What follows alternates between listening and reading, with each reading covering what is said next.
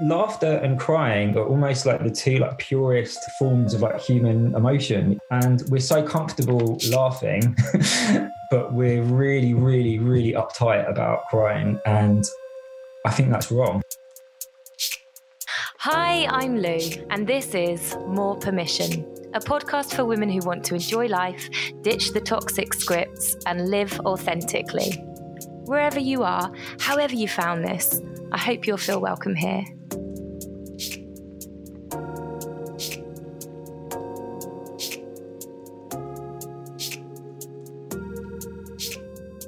My guests today are Jen. She's a mum of two small ones. She has a newfound love for outdoor swimming. She loves a box set and she also loves to talk. She has a really nice blog at wrenandsquirrel.com and you can find her on Instagram at JenWrenSquirrel.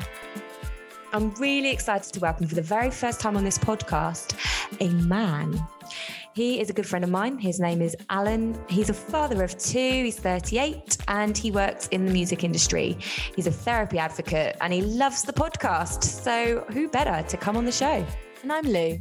I also love to talk, write, and just generally on a mission for more permission. You can follow me at Big Lou Cook on Instagram and check out some more of my stuff at loucook.com.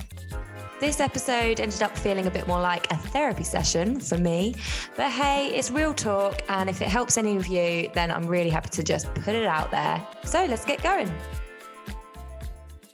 So, welcome to episode number 7. Okay, I really want us to talk about emotions because we judge our emotions, we moralize them. So joy, excitement, love, peace, happiness, we hold in high regard, we want more of. But things like anger, jealousy, sadness, disappointment, anxiety, pride, we don't like so much. But the emotions we feel are telling us something. They're a symptom, a message, a warning sign. They're an invitation, a gateway to some unidentified, unattended, unmet need.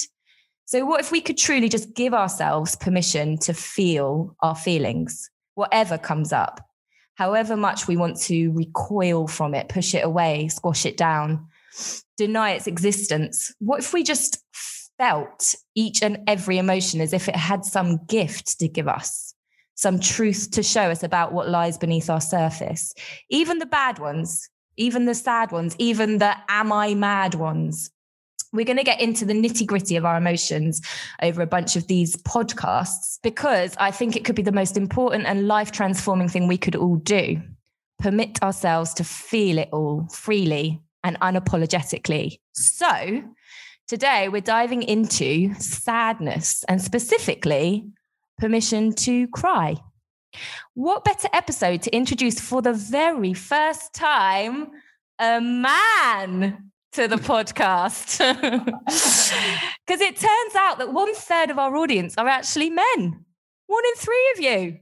Who knew? So let's balance the conversation out a bit and hear from you. So welcome, Alan.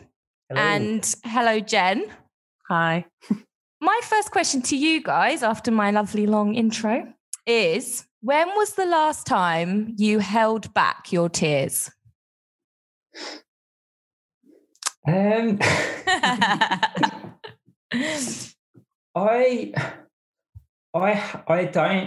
don't have any recent memories of holding back my tears. Wow. In the last kind of like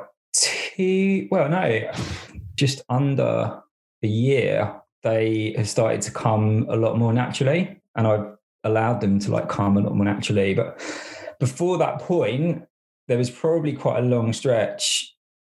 I mean, I would think the best part of a decade where I don't actually really remember crying much at all, if at all. Mm-hmm. And I don't remember holding them back so much as there being just like a kind of a block on that kind of part of me, emotion. Mm-hmm. It would never kind of get to that point where I was visibly holding them back. They wouldn't come out in that way. Like mm-hmm. It would come out in frustration or anger or some other kind of like outburst of mm-hmm. emotion that wasn't, or laughter mm-hmm. That wasn't going down into that well, basically. Mm-hmm. Wow. So you don't need permission to cry. You're our expert. We've got an expert on the panel tonight. No, I'm not sure. Okay. Jen, what about you? I don't know either, actually. I cry all the time now. I cried at Finding Nemo with the turtles. I watched Finding Nemo today with my 3.5-year-old. So much of what you said, Alan, I really agree with. We jokingly said on a previous podcast about how I hardly used to cry in real life. Until I was in my mid-20s, maybe a bit later. Until you met Mike, you said. I met Mike, my now husband, lucky guy. But I used to watch sad films to try and make me cry, have that kind of oh yeah. and I'd say especially since I've had my kids, I do cry a lot easier. And things affect me that didn't affect me before, partly. So partly there's that. But I was thinking about when would I be embarrassed to cry, or when would I hold it back? And it's not that I have a recent experience of it, but I think probably at work. Mm-hmm. I remember actually in a previous job, it must be at least 10 years ago now, I had a really shit day. I was working in a school, there was loads going wrong, and someone was just chatting to me in the staff room after school, and I just started to cry, and I legged it to the bathroom because I was mortified that I was getting so emotional. And this person followed me really kindly, but at the same time, when you're oh, please just leave. But just didn't want to go through that experience with anybody. So yeah, I think work would be a place where I still would be probably a bit oh, hold it together. When you've got your professional head on. Yeah. Okay, so I've got 2 experts on the panel, and I'm definitely the one that needs some teaching. I'm the one that needs some permission, because my answer to that question, I wrote it down and I was oh, that's easy. Yesterday morning and Friday night were my 2 last times. Now, yesterday morning I was on a walk with my partner, and we just got into a really deep conversation, and I could have easily cried. I had a lump in my throat. The reason I didn't is because we were out for a walk.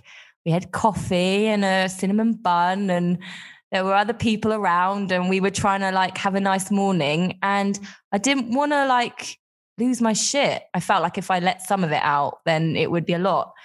So we touched on it, but I didn't go into it. And so that was the first. And then the Friday night, it was similar. We talk deep. That's one of the things that I love about our relationship, is that we go deep. But Friday night we were sitting down to eat, and again, I got a lump in my throat. And I just, again, he said, I want to see it. If you've got tears, you can bring them out. And I was no, because I want us to have a nice evening. We were just about to have a nice meal, and then I want us to have a nice cuddle, and I want us to do have a nice time. And that's my problem. It's never the right time. Do you therefore associate that if you did cry, that would then mark the tone for the rest of the evening or morning? I think it just feels like this last season of my life, Jen, that's your phrase. This last season of my life has been such an intense one. And I'm talking about the last 3 years. And I haven't really cried. And I'm at the point now where I feel like if I really let some tears out, then I'm scared of where it will go. It just feels like it's too much. There's pain and there's a lot of crying that needs to happen. I just don't feel like I have the time.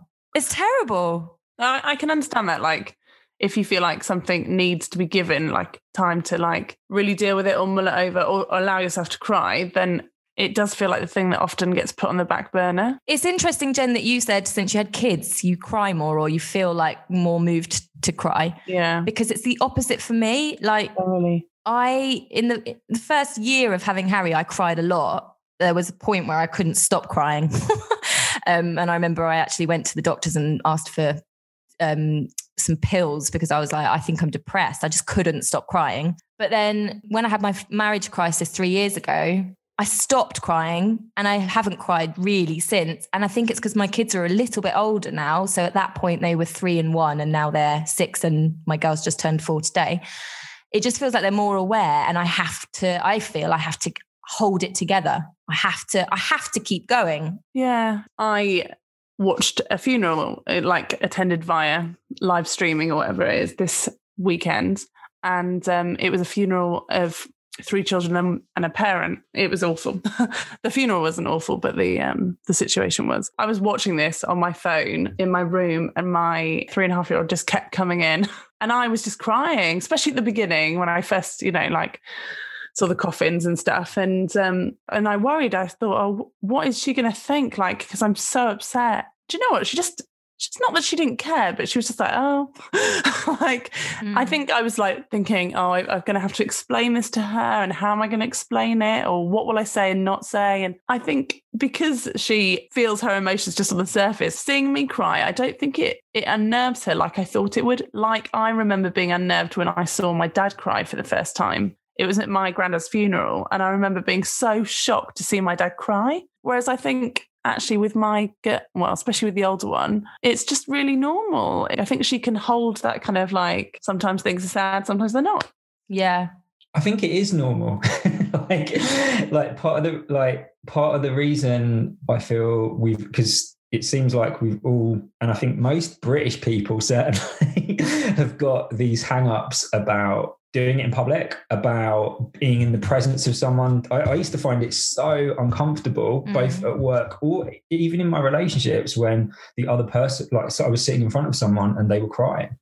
I would feel numb, because I was like, I don't know what to do here. I don't feel good. There'd be this sort of defensive mechanism within me.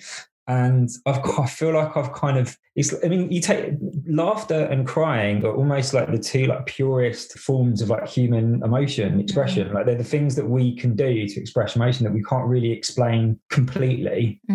They feel so unique to us, and we're so comfortable laughing, but we're really, really, really uptight about crying. And I think that's wrong. And I've realised how wrong it is. Letting it out and realising that I don't have to laugh, that I can actually just cry is a really positive thing. Yeah, I do agree. I am willing to show emotion, and I am willing to cry, actually, just before Christmas, when they did the whole like, here's Christmas, everyone, and then snatched it away. I have to say that floored me. And I think it was the next morning I was with the kids and I found myself snapping at them. I was really frustrated, and everything they were doing, I was on a short fuse with them. And I did check myself. I was like, what's going on, Lou? And I think I just put them in front of TV and did my morning pages, which, for anyone that's not listened before, journaling basically, and figured out that I was really fucking sad about and angry about the fact that, we'd had it snatched away. I was really sad.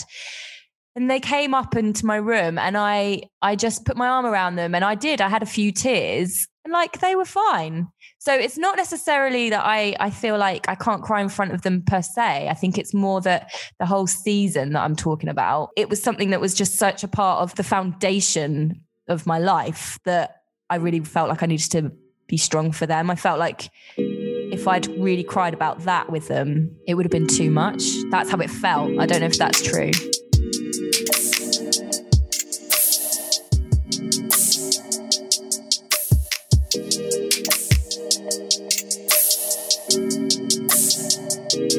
I feel like when someone cries in my presence, whether it's up on a stage and they're giving a talk, or singing, like when Adele cried at the end of Someone Like You in the Brits. We all remember that, right? Or in just a conversation.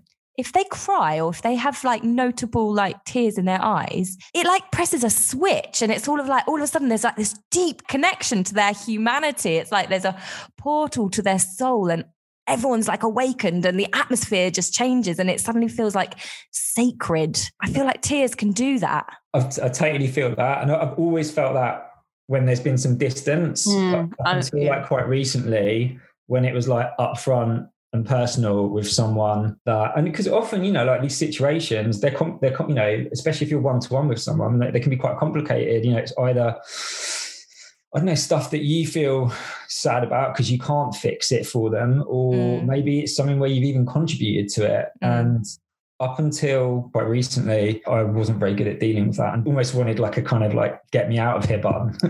Yeah.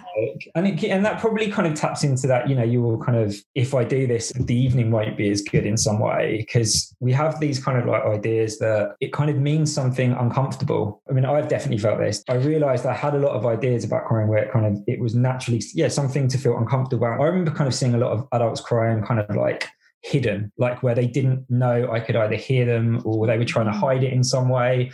And I feel like that really informed my view of crying, that it was like something shameful that you kind of wanted to like hide up, you know, mask away as quick as possible and like cover up in some way. Yeah. And I think there is sometimes that kind of feeling of, am I burdening someone else with something I'm not even sure how to explain, but I am sad about something, or I am really feeling something.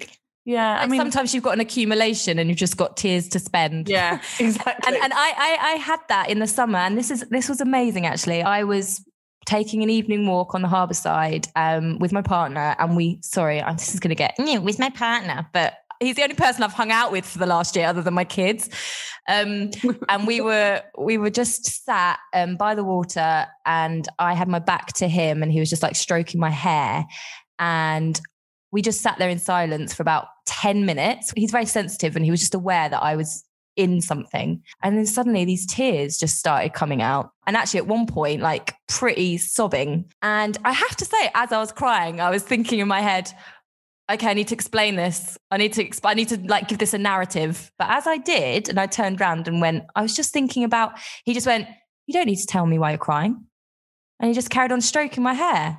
It was amazing. It was just so free. And yeah. It's funny. I actually think Mike is the opposite to your partner, Lee, my husband. Yeah. Stop telling me why you're feeling every emotion. But I think it doesn't need to be the biggest thing in the world as well. I have definitely had like experiences in church where I've cried, or in like yoga as well, like just that release, and it hasn't really meant anything. It's just needed, and then you just carry on.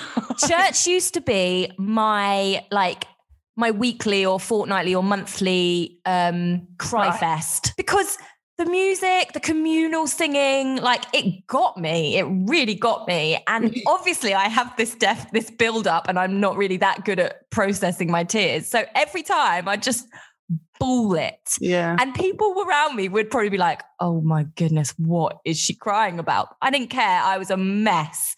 And then I'd just walk out, and it was really healing. And I haven't had that for a couple of years. And I think that's my issue. Because somewhere like church also in a big setting can provide I can't say it. I don't know why I started this word.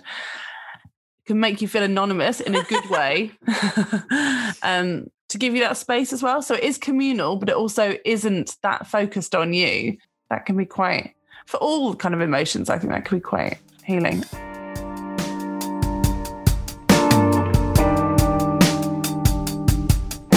What happens when you don't cry? When you need to and you don't? I either laugh or get angry. Can you give me an example of where that's happened? When you say laugh, do you mean like literally in the moment? Or do you mean like? No, I think I kind of teeter on this weird edge of like, I could go either way, and it really depends on what happens around me. Or like snappy, like you were saying about with your kids the other day, like just more likely to like snap at somebody. What about you, Alan? If you can remember that far back. Well, no, because I don't. It's not like a kind of intensely frequent thing. I don't cry for like minutes and minutes, but it's more just like when I kind of feel that emotion, I'm much more comfortable with it showing, you know, or getting to that stage. But the period before that, and it wasn't that far back, it was about a year, but it sort of got unlocked through therapy sessions, basically. I had quite a lot of barriers to the process, like initially. And one of the main barriers was like, there would be a lot of like nervous laughter or rationalizing, trying to kind of bring things into, the intellectual world, and like talk about them as ideas. And I had at least one or two sessions where I laughed for like almost all the session, because my therapist was just like, she would just sit there like making me sit in it basically and not saying anything, and then I'd start laughing. So I'd like, well, are you not going to ask me a question? Like, we just been doing it. And that would go on, and then we'd get to the point where she'd like, I'm really interested in like what's behind the laughter. And then I'd kind of that's good. I'd sort of think about that for a bit, and kind of it would pull something, and then I'd start laughing again. And we did that for like at least a session, if not two. And then eventually, the laughter like turned into like tears. Wow. And then stuff, like honest stuff would start like flowing out, and I'd be like, and then it would feel good, wouldn't it? It feels good once you start like being honest about stuff, including the stuff that makes you not feel great, or that you're holding on to, that's like created negative cycles in your life. It feels good once you get it out there in that way, in a sort of supported way. But I know that the period before that, like there was, a lot of losing my temper, a lot of kind of like getting frustrated that I couldn't say things that I wanted to say. I don't know. You just hold on to them, don't you? Whether you're like insecure, you've got anxiety about it, you feel slightly shameful, you just feel awkward about having that conversation. Yeah, it's just I guess it was like quite gradual and like long and not painful, but like emotional process. But healing by the sounds there's of just it. a sort of perspective that's like widened up. I know that before I got to this point or was comfortable with this and saw it from this perspective, I knew that I was kind of like losing my temper quite a bit. I used to see things like just everything from like, I don't know, crying, apologizing. It just felt like the bit that we needed to go. I'd want to move through it as quick as possible to get to the bit where we just start sorting stuff out. So when you got comfortable sitting with your emotional mess, did you straight away feel the same about sitting with other people in their tears? Yeah, I guess part for me, and I think I don't know if this will like chime with some of your male listeners, but you kind of realise that being uncomfortable with those situations was making them worse, because people don't feel heard or like listened to. I think there is a bit of a thing across like males, are sort of, it's not as expected from them. I think that sort of stuff has stuck with a lot of us, even if we think it hasn't, where you just don't think it's the thing that men do. I don't remember my dad crying. Yeah. And that, that kind of leaves an impression, doesn't it, in some way, even if it's a subconscious one. He cries a lot more now in his older age. Yeah. I think also it's easy to project that kind of judgment, I guess, on other people. I've definitely in the past thought, oh, that guy's a bit emotional. And which is completely harsh, but like, just because maybe it seems so unusual to see a guy, do you know what I mean, showing that much emotion. That expressive, exactly, because I wasn't used to that. And I feel like my dad did show occasionally tears, like his dad's funeral, but they weren't very often. And so they did shock me when I saw him cry. I always get really annoyed, that sounds like such a nagging wife, with my husband, because he doesn't cry at any of his like pinnacle moments, like at the wedding, at the birth of the kids. Right.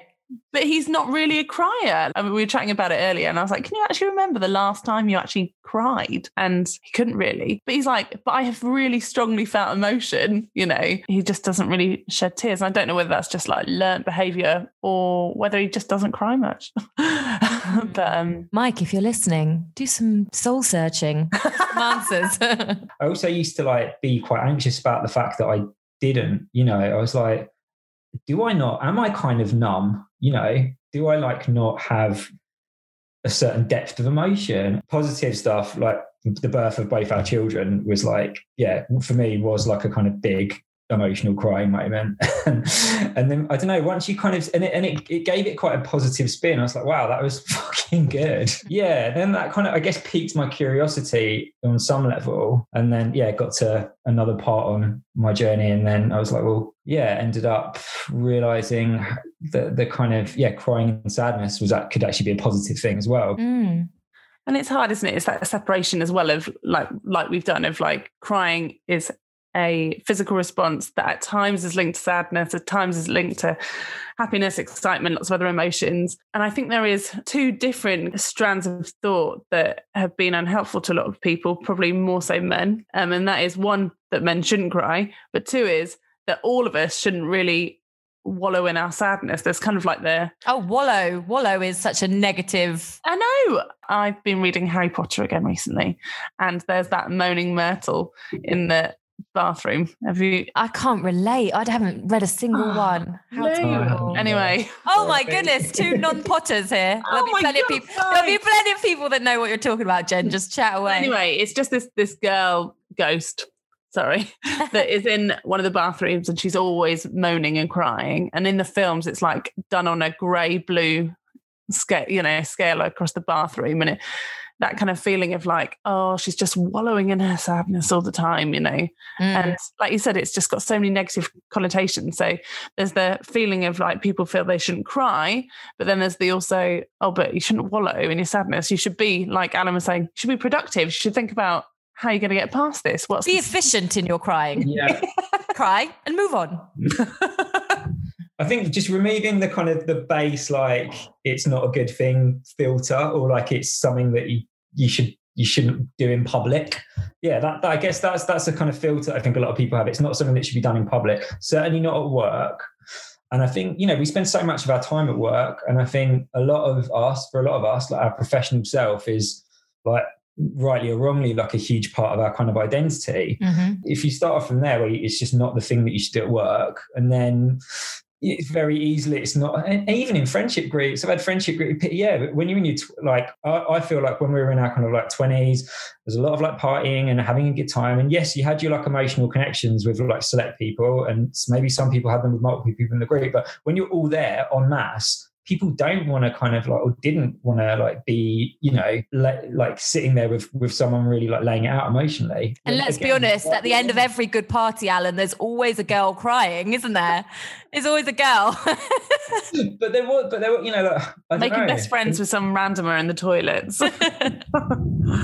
I think having space for all these things is important, isn't it? I don't know if there, in our culture, and certainly, like if there always was space for that. It definitely wasn't something that you would feel like it was like part of a good night out in my 20s. Do you know? I'd say the opposite. There was always crying at the end of a good night out. Yeah, because people lost their inhibitions, and girls really didn't like. It was normal for girls to cry at the end of a night out. It often pointed to some deep sadness or something going on. Someone had just been dumped. There was always a drama behind it. But I feel like girls definitely would be more freer, or certainly my girls, to cry. I can't remember many big nights out where there wasn't someone crying at some point. Maybe that's just my lot. No, I would say that about my friends as well.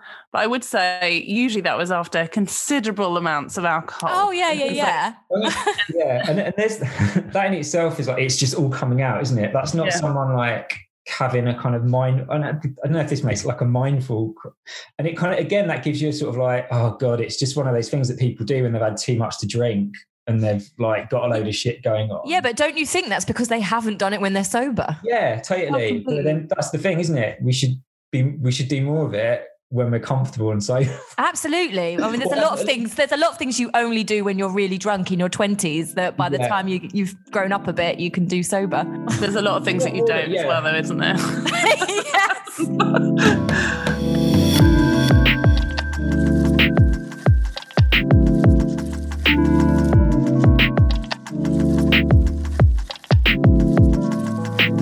You remember like Diana's death? Was that 1997, I think? All the big things happened in 97. Encore une fois, Diana's death. I'm so proud of that reference. I just remember my mum's a therapist, and I remember her observing the funeral on TV and just making a comment that stuck with me. She was like, these people aren't grieving Diana. They're grieving their own losses in life, and it's still being channeled through this. They didn't know Diana.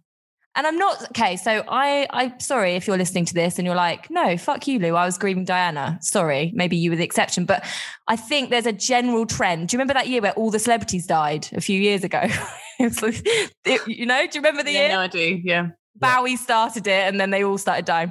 I think a lot of people were super sad about a lot of those deaths when maybe they were channeling the stuff they hadn't cried about. Maybe, but also like I used to be very much in your mum's camp where I'd be like, oh God, people crying over celebrities, like probably, even more kind of like cynical. And now I've realized, well, actually like any reason for someone to feel like an emotional connection to something and feel it, I don't know if I should like judge on that. Or, like, I don't think my mum was judging them. I don't think she was saying, well, she was judging them, but I don't think she was saying they shouldn't be. I think she was saying they found access to the grief that they're carrying or the sadness or the losses that they're carrying through this public event. Yeah. And I think we do that in films. We do that in pulls our emotional chords. For me, it's Mariah Carey.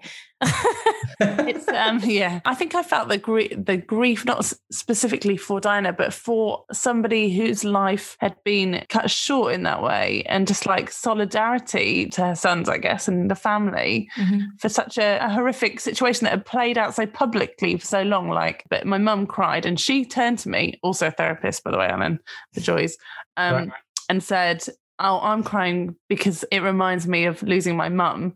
And both my parents had lost their mums quite young. So they did talk about it being, that's why they were crying, not for necessarily Diana, but for their own losses. Whereas I would say for me, yeah, obviously I didn't connect it to anybody. I was just thinking, it's awful that this has happened. And as I said before, I have got like a whole load of sad films that I used to watch and still watch occasionally.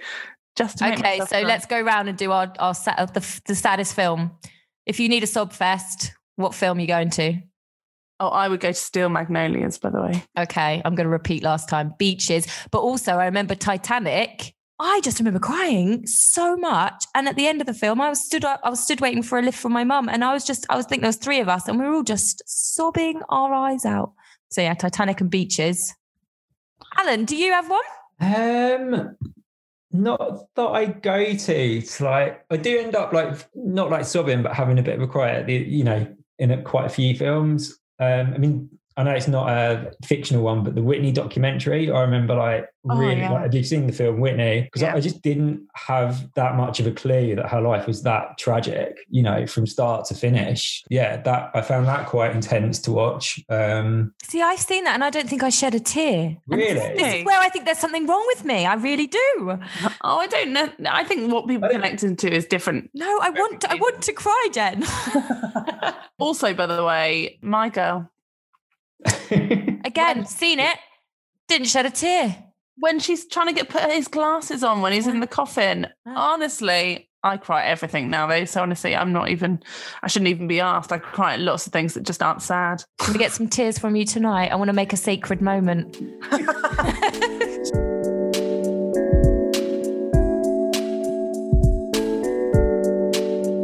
Why do we need to cry? What do we gain from it? Oh, does anyone actually know the science? There must be. Oh, we're not scientists. If you want to know the scientific answer, go and Google it. But in relation to like your own thoughts and feelings on it. No, but I imagine the science would back up that feeling of release. And absolutely, yeah. We actually do need to get it out. That's why I'm worried. Why don't I cry? Maybe you just need to give some time to. I need to block out a week. Yeah, maybe. I do. I'm sure there are like crying retreats and things like this as well. Not that you need to. It sounds like you do quite a bit. No, I really don't. But what's the weekly like normal or the monthly normal? No, I've got lots of moments where I know I'm in touch with something. Yeah. So like I gave you Saturday morning and Friday night as my last two. Like I literally I know the moments because I feel the lump in my throat, but it doesn't go beyond the lump because I don't have the time or it's an inappropriate moment or the kids are around. It's just locked down. And do you feel like it's held back, or do you feel like you've connected with what that's about and that emotion, and that's been a positive thing? Or I feel like you're holding something back? No, I know that it's that moment is just like I've just dipped my toe in an ocean, and I'm like, okay, better put that on my to-do list. I've got so many moments where I'm like, okay, that's on my to-do list. To go and dive into that. Yeah. By the way, guys, if you're listening to this and you're feeling concerned for me right now, I'm okay. I'm well. I'm good. I think if you give yourself time for some of this stuff, you'll realize that the other things that maybe you've prioritized it underneath can not be such a big deal. So if you end up crying and then you don't have the most amazing meal, but you do have a lovely rest of evening, it's okay. Yeah. But yeah, I mean, I know that feeling of touching that kind of your toe in the ocean kind of feeling and being like, oh shit, what could come out of this? But I also think that our bodies and our minds are very resilient actually. And our bodies learn to kind of regulate emotion so we carry on and be a more productive self. Maybe there would be the odd time where it opened, floodgates, so to speak, but that wouldn't be your day-to-day experience from now on. It would just be... That's the thing. Yeah, like just to spin it another way, like, because you started this belief by going, what do you gain from crying? Like, what do you lose? What do you lose from crying? Yeah, because time. Really? Yeah, you do. If you spend some time crying, you lose time. You spent 2 hours in a therapy room laughing before you could cry. So I'm not worried about losing face. That's not it for me. I lose control. Yeah. So the bit around my kids, that's about losing control. Or if you're at work and you're keeping your professional head on. I guess even just like therapy in itself was a loss of control that I had to like accept, that I really wasn't comfortable with to start. And I guess for me, when personally I realized that the more I tried to like keep hold of control with things that clearly like you can't control, the less control I actually had. I mean, you've talked about it on this podcast a lot, you know, like when you squash things, or the things that I was squashing, like, that it would just create dysfunctional behavior, which to be honest is one of the worst forms of loss of control. Absolutely. Like snapping at your kids or your other half, because there's loads of stuff that you haven't resolved. That's like the worst form of loss of, not the worst, that's a very negative form of... It's only an illusion that you're keeping control. Exactly. Yeah. I think that's the thing. The more you try and control or hold back your mate, I think it's about almost like learning to like surf them in some way. Good analogy. Maybe after a deep dive into them. Yeah. You know, that's what I think I need, a deep dive. And you're making me think that the more we're talking about it, which is really good, because that's part of why I do this podcast. It's like, for me and for anyone listening, this could be helpful to move you on to whatever it is you need in this area. And for me, I do need to have a good old cry. And maybe next time I've got a nice, beautiful dinner in front of me that I'm about to tuck into and I'm feeling that lump in my throat, I will actually say, maybe this could go cold and I'll do what I need to do right now. I've got it in my head. Like, I've had a few therapy sessions where we've hit on stuff that I'm like, whoa, that's making me want to cry. But in my head, I'm like, but I want to get my money's worth. So we've got stuff to talk about.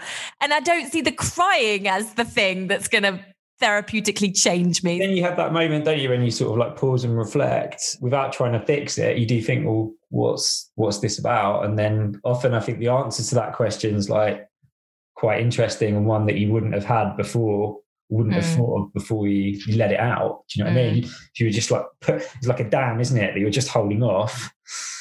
And then once it's out, it's like, oh. Yeah. So I think I'm like the opposite of you, Lou, where I can cry really easily, but I don't spend very long pondering my sadness. So... Okay. Whilst I ponder my sadness all the time and I don't cry.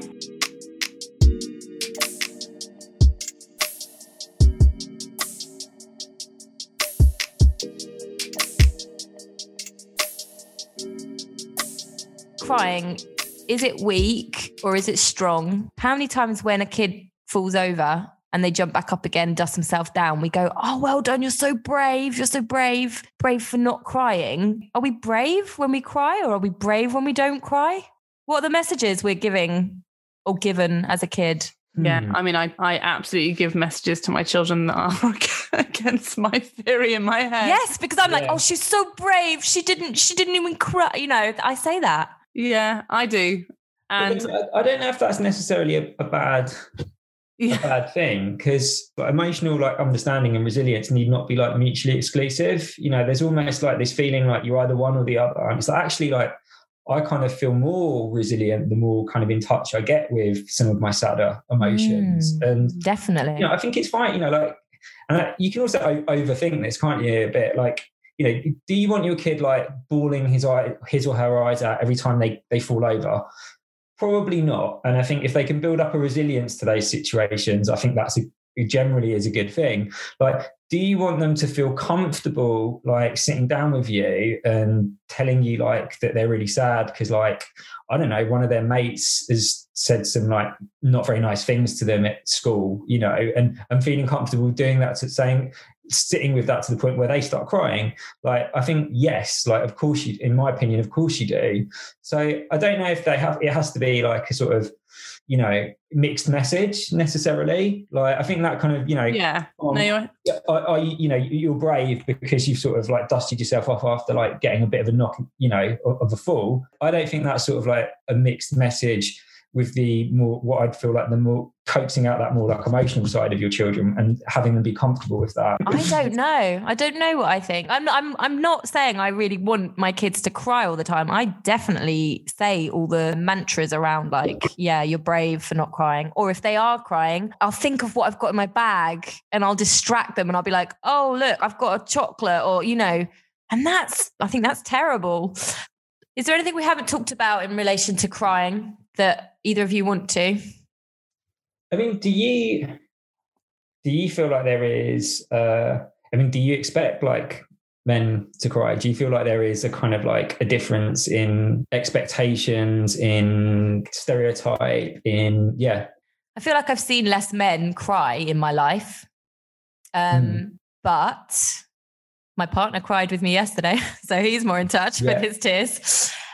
I don't know. You see less men crying in films, and, you know, you just see less men crying. So it does feel stranger to see a man cry.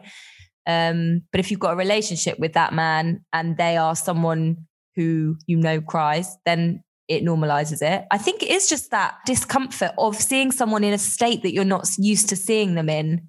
So perhaps where we've maybe seen our dads cry once or twice, we felt uncomfortable because it was once or twice.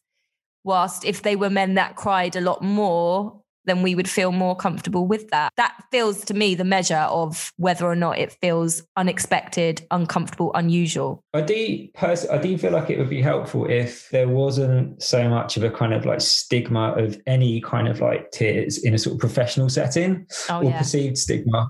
I feel like that. I just think that's just it's where we spend so much of our life. Feels like it's not a good thing for it to be so shut off in that situation. Because I think, you know, most of the time, I mean, at least for me, most of the time it is just, you know, you're facing up to the fact that something's not that great and you feel it, and it's just a couple of tears will come down. Like, why shouldn't someone feel comfortable with that, you know, at work? Yeah, it feels like it would be good if it was more normalized now, you know, if just someone being a bit emotional at work was okay, you know. I completely agree. And actually, when I've seen it in other colleagues, it's not been weird at all. In fact, it's been really empowering often, because you're like, oh, they're such a good leader and they're so vulnerable, but, you know, open with it. Like, that's amazing. Yeah. Brave. Yeah, brave, exactly. I'm not sure I'd feel okay crying at work, and that annoys me because I don't think it needs to be the big thing that it is. Going back to genders, I think there is a stigma, and I think that's partly just lack of like conversation around it and lack of role models. But also I think in relationships, often opposites attract, and regardless of the gender, there might be someone who is more in touch with their emotions or more expressive than the other one. I used to think, often the girl will be more in touch in expressing their emotions. But now I feel like I know more and more cases where it's the guy, or they're a same-sex couple and it's one or the other. Just me. And I really think that's kind of made me just be a bit more like, oh, yeah, of course, Jen, that like it can be any of us. We're all different, but also we're not like fixed to these stereotypes of, oh yeah, girls will be more in touch with their emotions and guys won't be, I think. So yeah, I don't know if I'm staying in an awkward silence to see if you start laughing. I always will. I know, right? We should do permission to be silent. Totally. We could have a 90-minute special on silence.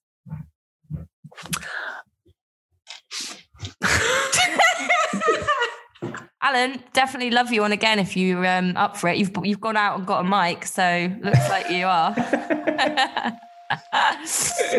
I'd love that. All right then, much love. Mwah, mwah. Take care.